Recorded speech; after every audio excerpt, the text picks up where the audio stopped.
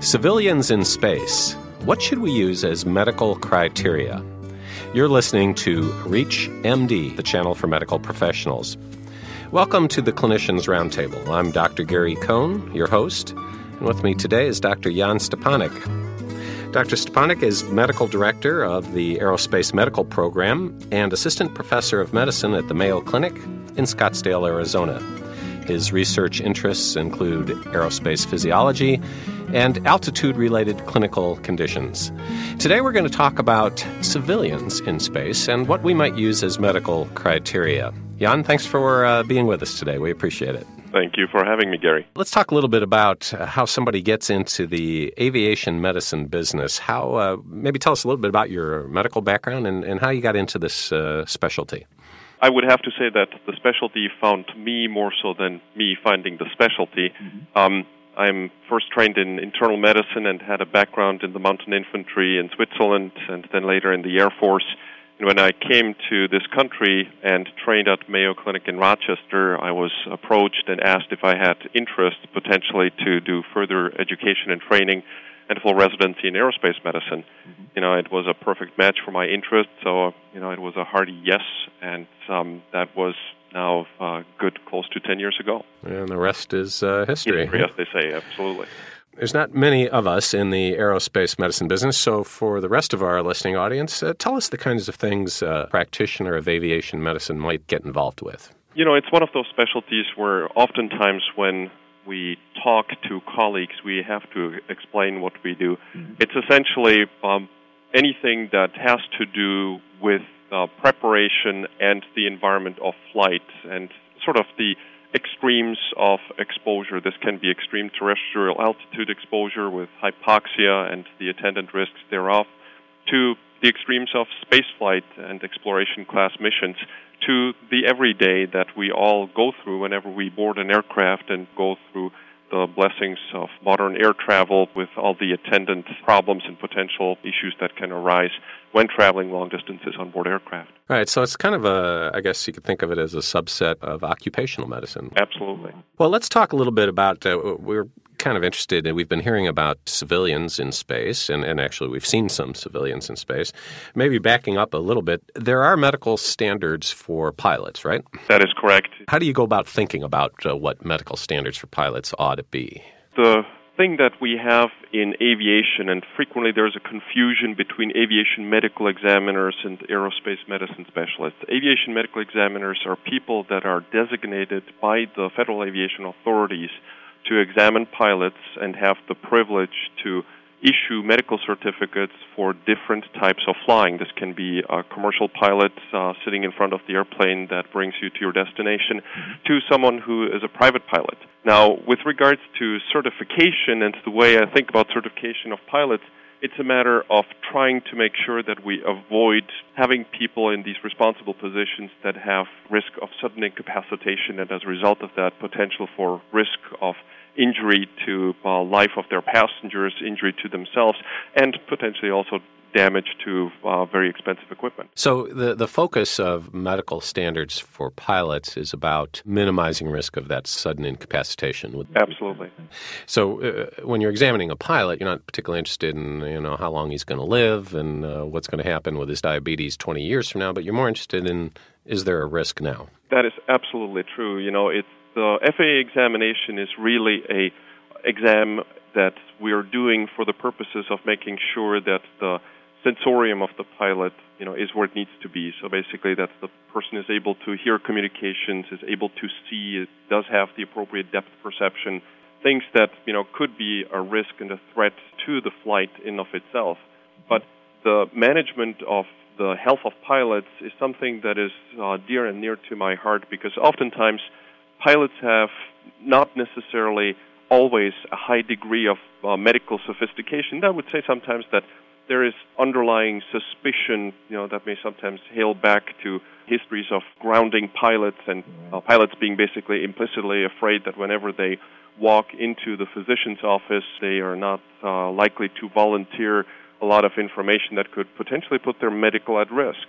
As a result of that, we find ourselves in sad situations, and I had cases where pilots had the perception, well, a Class 1 pilot, for instance, under FAA rules, needs to see me, as of now, every 6 months in order to have their FAA medical privileges be reinstated. And they have the perception, well, my health is good. I'm seeing a physician every 6 months.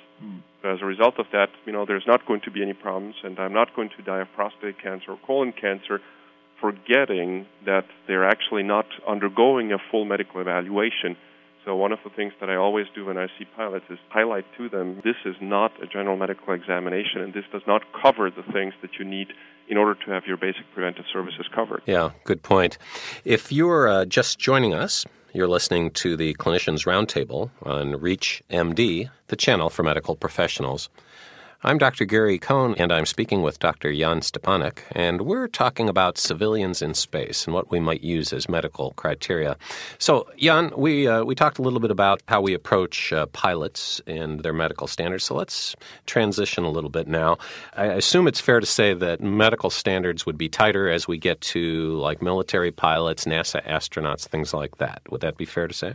That's absolutely true, and, this is basically a big distinction that needs to be made in general between government-driven and vehicle-driven and mission-driven standards in a select-in versus select-out situation. When you think about it, government space flight and military flight to date has been more like trying to select the individual that has the best attributes, and you have the luxury of typically having many more applicants than what you have in terms of jobs for them to fulfill. So you can basically pick and make sure that you get the best specimen, so to speak, and as a result of that, you also decrease the likelihood of having any problems down the road pretty much in any environment that these people may be exposed to.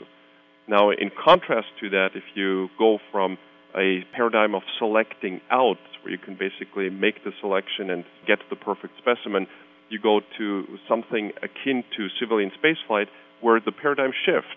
It's selecting in. It's really, you have to assume that these people have medical conditions by virtue of not having been selected out and not having gone through this rigorous selection process that has left you with the perfect specimen.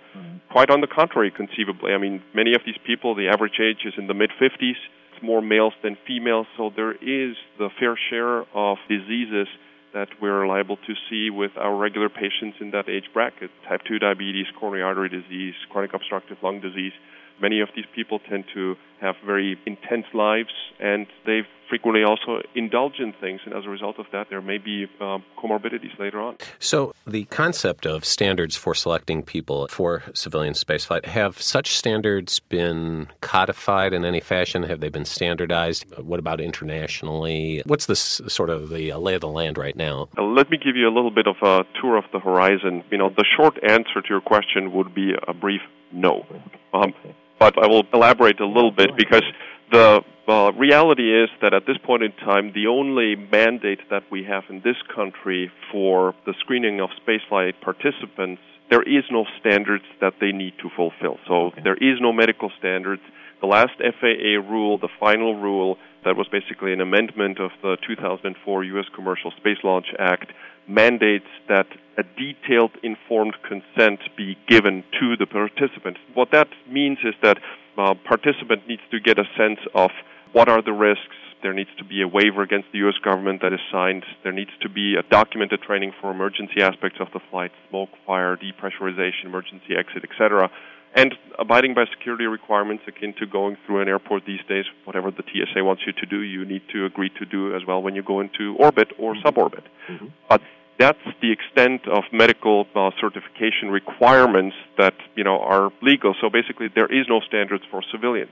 The pilot up front needs to carry at least a Class 2 FAA Airman Medical Certificate, which is a relatively lenient standard, and the FAA and the government in this country has taken a stance to not restrict and be too dogmatic about what they feel needs to happen, but rather give the industry the opportunity to, A, evolve and then also self-regulate. That is the private space flight industry. That is correct. From where you sit and what you've heard, do you see this situation changing? Do you see it becoming more regulated, more codified in terms of medical criteria? Down the road, there is going to be, depending on events, likely the notion that more regulation will get into the equation. So if there's going to be significant flight experience that will be accumulated over several years, and there's going to be also experience with near misses or potential mishaps that will make it very clear as to what the key risk elements are, those are going to enter into the regulation and those are going to enter into the recommendations. The thing that is interesting in a way is that most civilian spaceflight participants,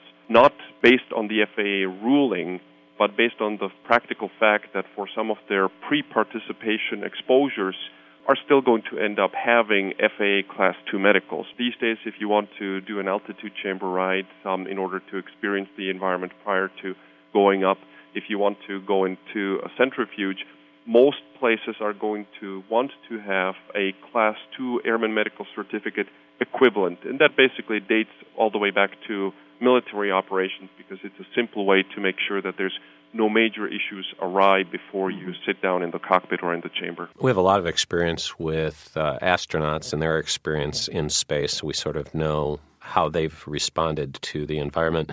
I assume it's safe to say that we don't have much data in the literature as to people going into space who have some of the things you mentioned earlier, chronic pulmonary disease, maybe subclinical coronary artery disease, diabetes. So we really don't know what we're getting into with that. Is that fair to say? I think that's probably a very good description of the reality, and that also makes for the importance of extending the notion of informed consent from my perspective and viewpoint also into the medical field. So when we, for instance, see someone that is planning to participate in such activities, we see it as part of giving that person full knowledge of what their medical situation and risks are prior to even making the commitment, yes, I'm going to do this. Because quite frankly, if you are planning on committing multiple millions of dollars for participation in an extended training program, flight training and exposures, and then with a goal going to orbit, and you're not aware that, for instance, you happen to harbor prostate cancer or colon cancer or something that may cut your life expectancy short, those are just important things to be able to know to make that informed decision as to whether this is truly what you want to do. I want to thank Dr. Jan Stepanek, who's been our guest. We've been talking about civilians in space and what should we use as medical criteria. I'm Dr. Gary Cohn. You've been listening to the Clinicians Roundtable on ReachMD, the channel for medical professionals. Please visit our website at reachmd.com, which features our entire library through on-demand podcasts. Thanks for listening.